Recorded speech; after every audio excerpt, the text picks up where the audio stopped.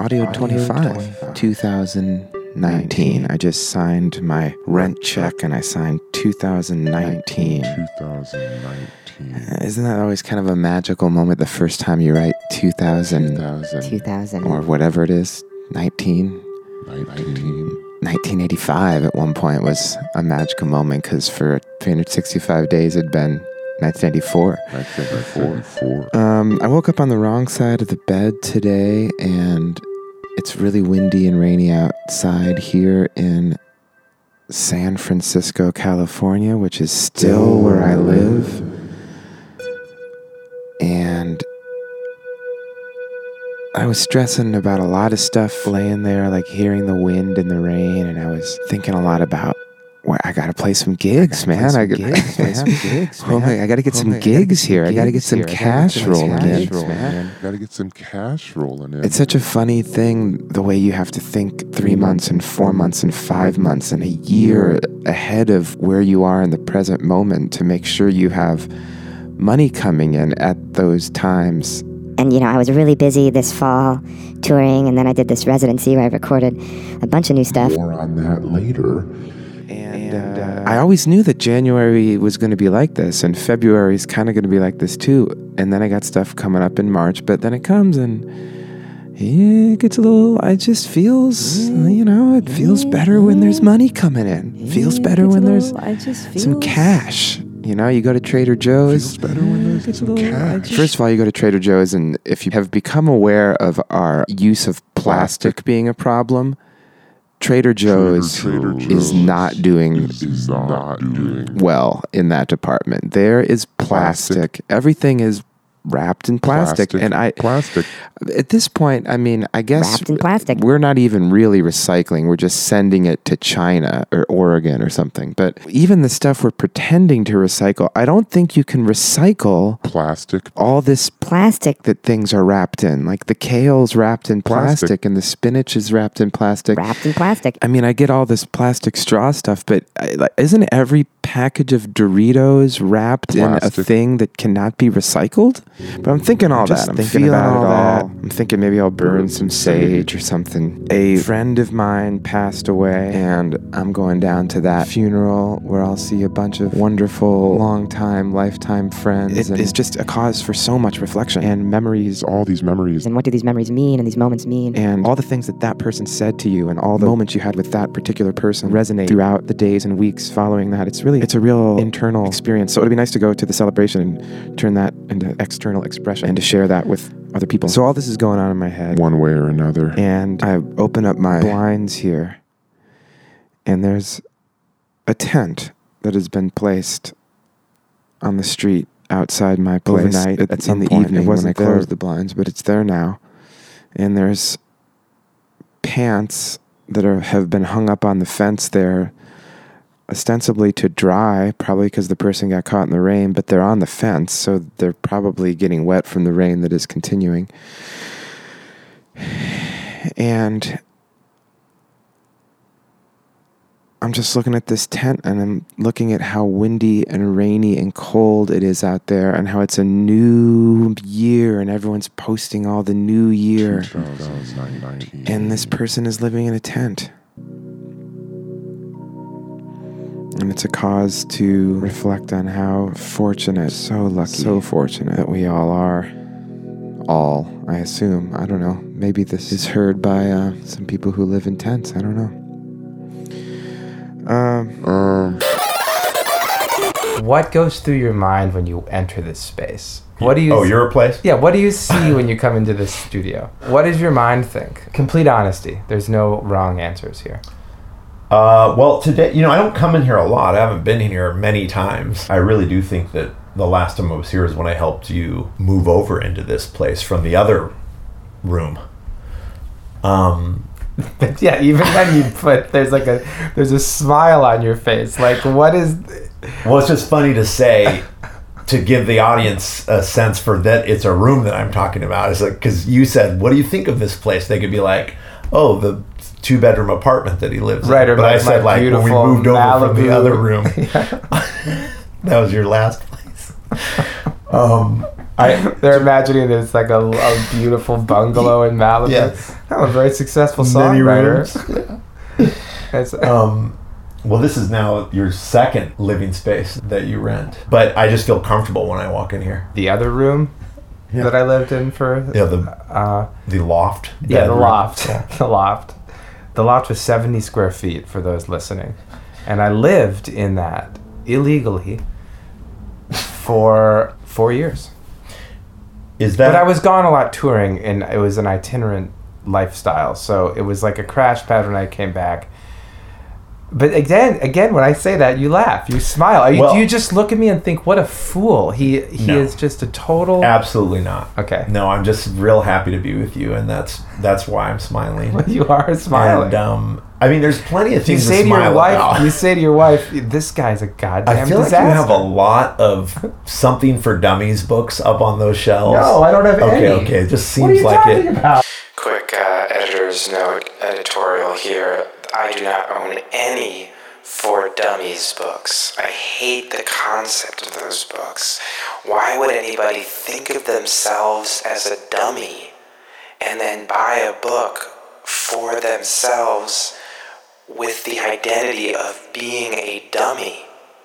I don't own any of those books. And the fly strip is always just a pleasure to see hanging in any space. I mean, I'm used to it being in like storage space where there's food and things just over. Well, that's over the time. kitchen area over That there. is the kitchen. That is the hot plate, That's left over from... which you mentioned as my options for eating. You said I have snacks and a hot plate. Which See, I you're can't doing imagine. it. You're laughing. So you're judging me as a failure? Well, no, I'm digging into what you want me to dig into. Yeah. None of this stuff came up for me when I walked in here. Okay. And I knew about all these bits already. Yeah. Today I walked in, and after the couple things you said about moving piles and not really cleaning up for me, I walked in and thought it's far cleaner than I expected it would be. Great. And comparatively to your last place of residence in the building, it's always maintained less clutter, it seems. Well, yeah. I mean, it's hard to fit into 70 square feet. Well, yeah, but how much did you throw out after that move? You mean like the newspapers that I was Yeah, keeping things like for that. I feel future like there was collages? lots of stuff. You thrown really out. helped me out that. This is my friend Ned Buskirk. Ned is the founder of You're Going to Die, a 501c3 nonprofit bringing diverse communities creatively into the conversation of death and dying, and inspiring life by unabashedly sourcing our shared mortality. Ned says, "We are all going to die. Let's creatively explore that shared inevitability to deepen and inspire our experience of being alive." Ned is one of the most inspirational people I know. It has really been a joy to become his friend over the years. And this audioed is going to be longer than most audioeds. Audioeds are usually around 22 minutes, but there was a lot to talk about, and I edited a lot out. And let's get to it. Your work on death, the idea of death. There's been a lot of ending and death in this month for me in a lot of different ways. And I thought you'd be a really good person to talk to about that. And I think people can hopefully get something out of our discussion.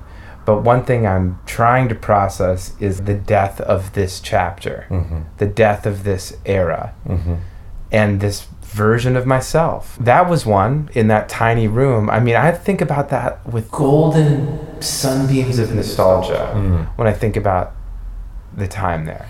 I washed ashore in that room in June of 2012, barely breathing. I remember the first day I went in there and I closed the door and it was silent. I was like, this is my space. No one's going to come in here. And I can take it from here, you know? It's a big deal. Yeah. And so letting that go feels scary, or... Letting go. So you're connecting even this space to that memory. I'm just connecting this whole... Yeah, this, Yeah, the like, whole building, really. Me... well, me by myself, Yes, autonomous, independent, Yeah, that's something to grieve. living like a you smile again. Well, yeah, I mean, I just feel that way, though. I mean, it is something to grieve, Yeah, right? It's totally. not, okay, you're not mocking. No. In fact, you're grieving a loss leaving this place. I never had that. I've had roommates all the way through till I met Sarah. And so, it's a precious thing to be able to, I wanted to live in this city like that. I wanted to move here and got to, but ideally, and I've been honest with Sarah about it, ideally it would have been a place like this. I mean, I feel that way about you being here, knowing you here and feeling envious of this kind of level of privacy. Right. That when you come here, you completely can escape. Yeah, to now, like you said, even with this week, people don't knock on my door. I mean, people. Right. I am even in that a more, right? Yeah, no one comes in here, and this is no one. I don't go into anyone else's. Mm-mm. It's this collection of studio spaces, rooms that are sacred, safe havens. I've been thinking a lot about this, strangely enough, lately, a lot. Just coming home and having the kids and how little privacy there is with 3 roommates. And really, the kids are suddenly just roommates in your space. Yeah. And so when you joke with me about the earbuds in at night, watching my shows and my little in the dark, as much as it is about me making sure I'm not too loud to wake anybody, it is incredibly precious to me that time in a way that I'm addicted to, which is the wild part about this. You've totally outgrown this space.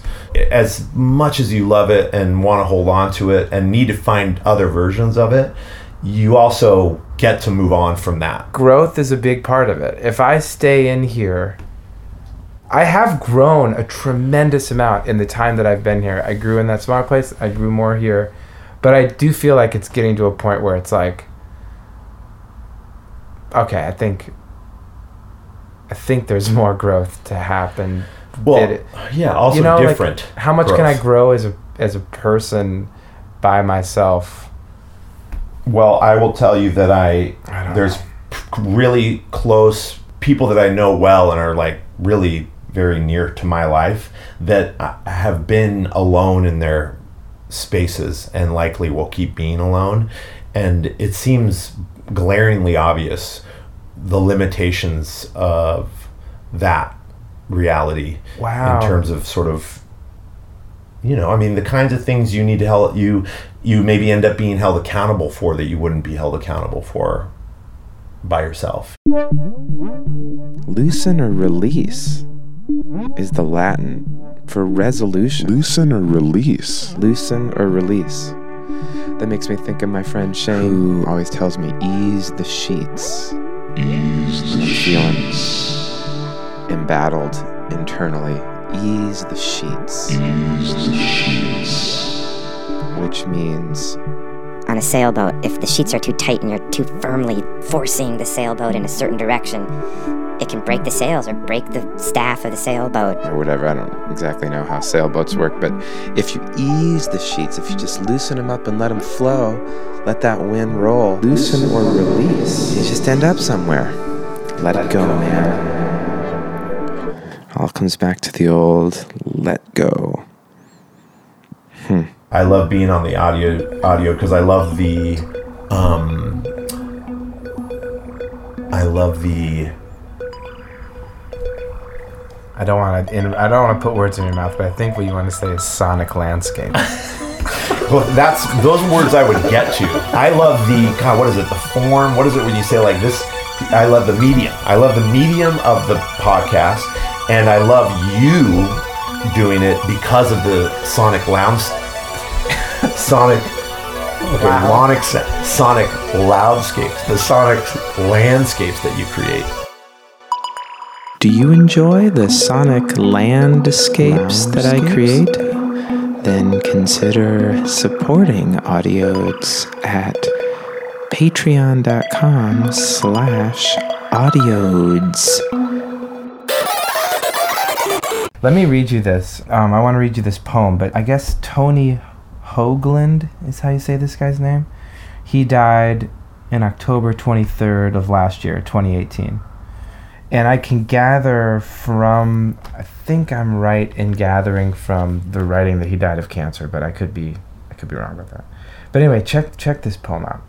I was thinking about this. My friend Chuck died, and this first stanza is, I think, a little bit what we're talking about, like ending chapters. Hearing that old phrase, a good death, which I still don't exactly understand, I've decided I've already had so many, I don't need another. Though before I go, I wish to offer some revisions to the existing vocabulary. Let us decline the pretense of the hyperfactual, the myocardinal infarction, the arterial embolism, the post-operative complication. Let us forego the euphemistic, the passed away and shuffled off this mortal coil, as worn out and passive as an old dildo. Now, if poetry can help, I love that line so much. If poetry can help, it's time to say, she fell from her trapeze at 2 a.m. in the midst of a triple backflip in front of her favorite witnesses. Let us say, in broad daylight, Ms. Abigail Miller conducted her daring escape before life, that crook, had completely picked her pocket. It is not too late for some hero to appear and volunteer in the name of setting an example. Let us say he flew with abandon and a joyous expression on his face, like a gust of wind, or a man in a necktie from the last dinner party he would ever have to attend. To say he was the egg that elected to break for the greater cause of the omelet, the good piece of wood that leapt into the fire. Though grudgingly at first, he fell like the rain, with his eyes wide open, willing to change. Isn't that just beautiful? I love that. Yeah. I love that. I can't get enough of that poem. I love it. When did you read that? Before Chuck died. I read it before he died, but it was known that he was not doing well. So he had throat cancer. He was in his 70s. His wife died a couple years ago. He could have had them cut out the thing, and he'd be alive today. But he also would have had a feeding tube and one of those things that you have to push. He'd have to learn how to speak again. And he just wasn't into it. And it kind of was like it was getting better. Then it started to come back again. And so then they really zapped him real hard. And they went too far. Yeah. And they went too far, and he just wasn't able to recover, and it went downhill pretty fast. Were you talking to him? No, so that part of my processing around it has to do with that. Both my grandfather let me know through my mom that he didn't want me to visit him at the hospital when he was in his final stages of leukemia, because he didn't want me to remember him that way. And Chuck, I went down to LA when some friends were visiting him a couple months ago, and they had just kind of let me know that it might be time to come, because they put the port, that they put in to really administer the stuff. So it was like the last time that they put the port in on his wife, it was like kind of close to the end, so maybe now's the time to come. And we had this like wonderful, hilarious hang the last day. When was that? November? Maybe? So very recently. Yeah. What was hilarious about it? What was hilarious about it was he lived up at this house in Burbank, way up on the hill. So I took the train to downtown Burbank and was walking up the hill. And I got him on the phone, and he's like, I'll just come down and pick you up. And so I just see him, he drives so fast, driving, like cruising down the thing. And I'm like right there, and he like blazes right past me. Yeah. And I thought, wow, he's so out of it that he didn't see me. Yeah. You know, I was like really had this like moment of sadness. And then he just backs up laughing. Yeah. Pointing at me. Totally. Like, he's totally aware, like of fucking course. with me, which is also his thing. Yeah. And we had this great thing, and he dropped me off at the Burbank airport, and I hugged him, and it wasn't like goodbye, but it was like a nice moment. And then when I found out he was sick and he was going into hospice, one of my friends who is close to him said that he's really weak and it's kind of hard to coordinate the phone calls, and also like he loves you very much and he wants you to remember him. Oh, really? Yeah. And so, but I also felt like he died on Christmas Eve. In those days leading up to Christmas Eve, I kept being like, I should call Chuck, but I was like, but no, I get what he said. Like, we had a good final, you know what I mean? Mm-hmm. And then when I got the text that he died, there was this moment of like, I didn't, you know? Mm-hmm. Is that something that you are familiar with in your work? Is that like a place that people come to when they're dying? They just kind of say, okay, I'm on my own now or something? Yeah, I mean, it comes up a lot, not just in having done the work and all the readings and my own fixation and fascination with death and dying stuff, literature and documentaries and all that, but all the hospice volunteering, the theme of there being a switch where your world gets smaller and smaller, you know? Yeah, exactly. And so, I mean, I don't like talking on the phone now. I know. I can't imagine I'm going to want to be having a lot of phone conversations when I'm at the end of my life. What else would you have said? Yeah. I said everything I needed to say. I really did say everything I needed to say to Chuck. It just would be nice to say it again. You know? It's like, I want to just hammer down a couple of these points. So I want to get you on the phone. I want to cover the strong things that came up that I want to reiterate them. Yeah, like if I had one more chance, you know. I mean, Chuck was a big deal, and Holly, his wife, were a big deal in my young life because they were the first adults I met who saw themselves as artists. Mm-hmm. But God, like, willing to change. Okay, so like, also, if it weren't for Chuck and Holly, I never would have this space. They are the connection to this space. Oh, you moved up here because they had a contact. The guy that is the master tenant at this art space is there. They went to experimental film school in San Francisco in the 70s.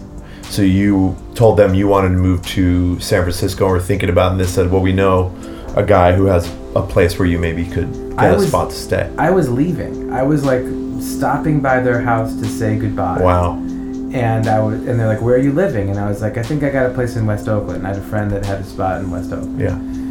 And they both, I forget who came up with the idea, but one of them was like, should see if there's any room up at the... Wow, that's crazy. It is crazy. So it's very connected. Extremely connected. Just it all happening in a month is a lot, but and then that him it would be dying, and then maybe this is dying at the same time, and it's like a connection to that part of my life then is also dying because this is the end of that thread.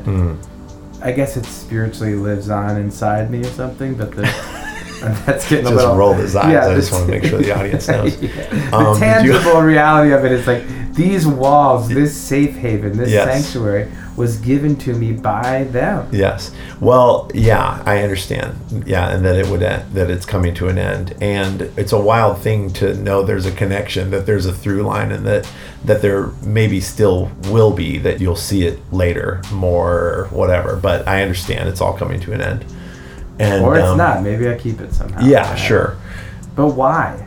Letting go. Why do we hold on to things?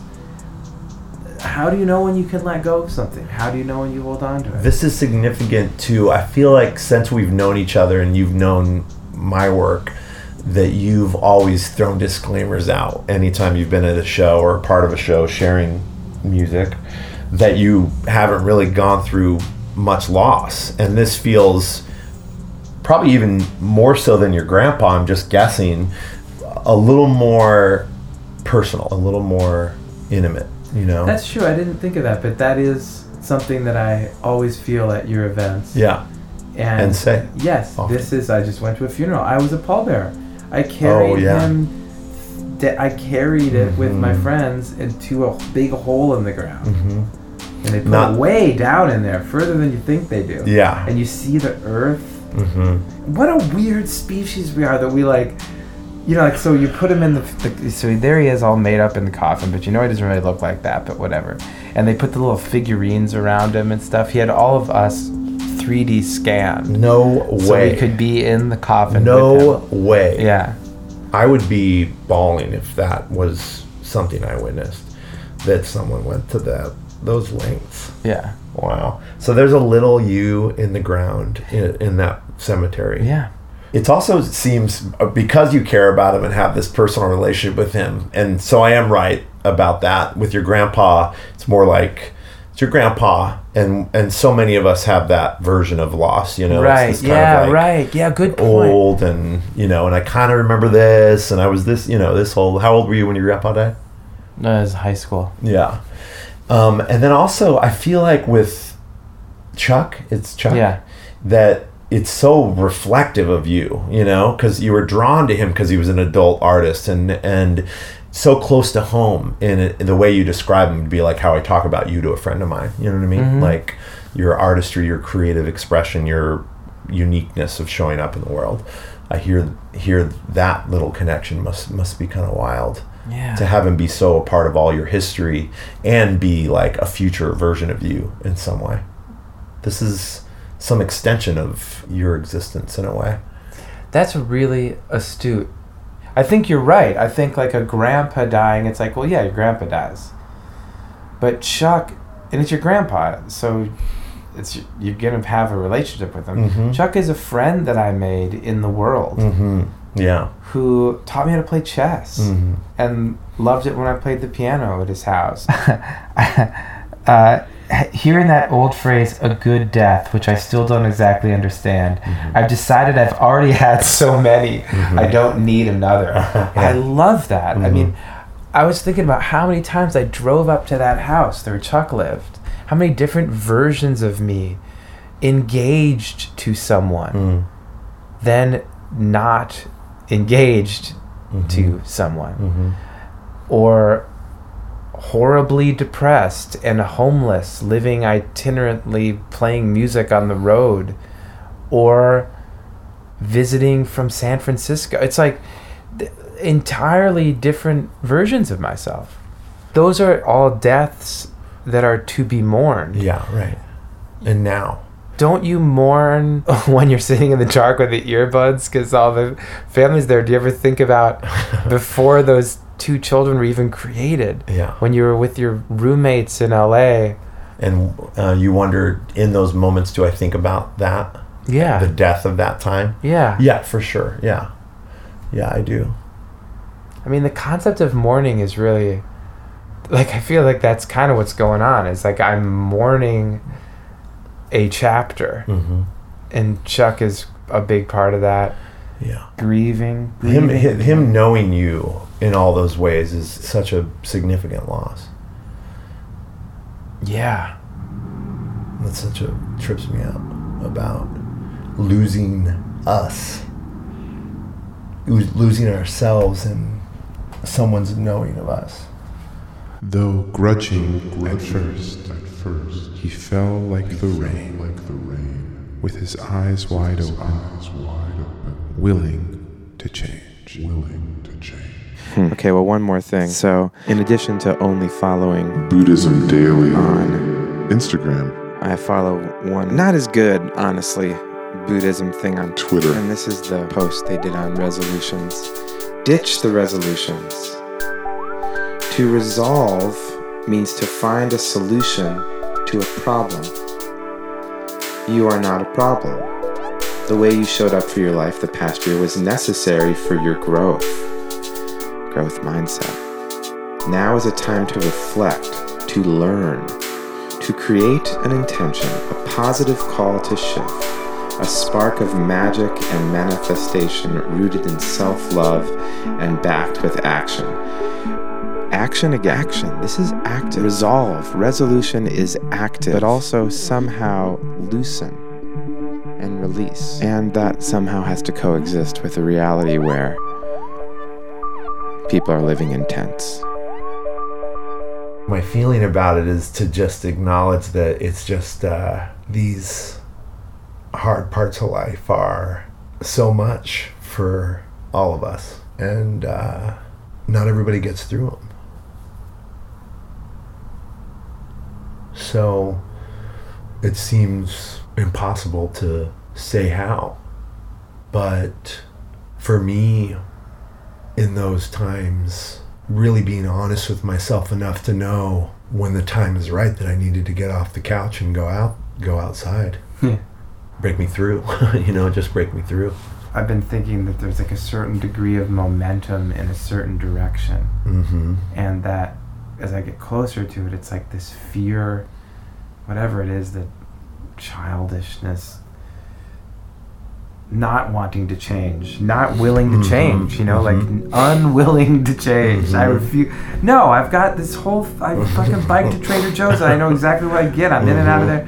I'm not going to change. I'm not going to get off the couch. It feels like right now that's kind of a bad call. Yeah, you kind of got to go. It's like if you go up to skydive and you're the guy that just stays in the plane and they bring you back down. And there is a time when you should not jump. I think the work in life is listening to ourselves and understanding and learning about ourselves enough to know I am not ready to get off the couch, or I am not ready to jump. Okay, so that's it though. How do you know when? Well, no, that's why when you say what do you want to tell people, part of the question mark around that is that it is that mystery for each of us. To bring it all back to the couch and the living space, I'm at odds with a wife and children who need me to, or a wife that is asking that I get off the couch and go out into the world. And simultaneously, I'm trying to protect the child part of me that is clinging on to those cushions and can't go, is not ready to go. That we're able to do the work to be honest with ourselves, so that when we know it's okay to let go, that it's time. And who else could possibly know that? I mean, when I hear that, I think, okay, well then I'm not ready to take. Well, I don't think that's what you think. There's some voice in you that's louder that's saying, here's the shift right now. I'm going. The reason why this poem connects to you right now is because the verse you refer to is the letting go, the drop. That's louder. You feeling the emotion you feel around this poem is louder than the I'm just here. I'm staying here right now. Yeah, I just don't see it. I don't see. It feels safe. The couch. Yeah. The proverbial couch. It feels like safe in a way that it's not safe in a protective way, but safe in a... Yeah, right. Yeah, I understand. Yeah. Like your parents' way. Exactly. Yeah. Exactly. Uncreated. And I guess that's the answer right now, is this idea, if I could go back to answer your question for anyone listening who's going through it or has been through it or will go through it or knows someone else that's going through it, it is the letting go and the showing up, the willingness to be I just know that the fear that I have around this, how scared I am, is pointing to the thing that I have to do. And that we take the risk, because if we don't, then we withhold that from everybody. If we don't show up and we don't take the risk and put ourselves out there in the most terrifying ways, the ways that make us feel so unsafe, there's so much at stake. It's like when I go and I sit with these cancer patients, what I know I want them to understand is that they are going through what they're going through as an offering to people that are going to come and go through it too. Right. And how they go through it is that gift to them, the people, to all of us. And that if there's any reason for it, it's that. Because there's nothing else makes sense for me as to why we're here. So why would it not just be then worth saying that why we're here is because we're doing this for each other? That us jumping out of the plane is because it's an offering to everybody else.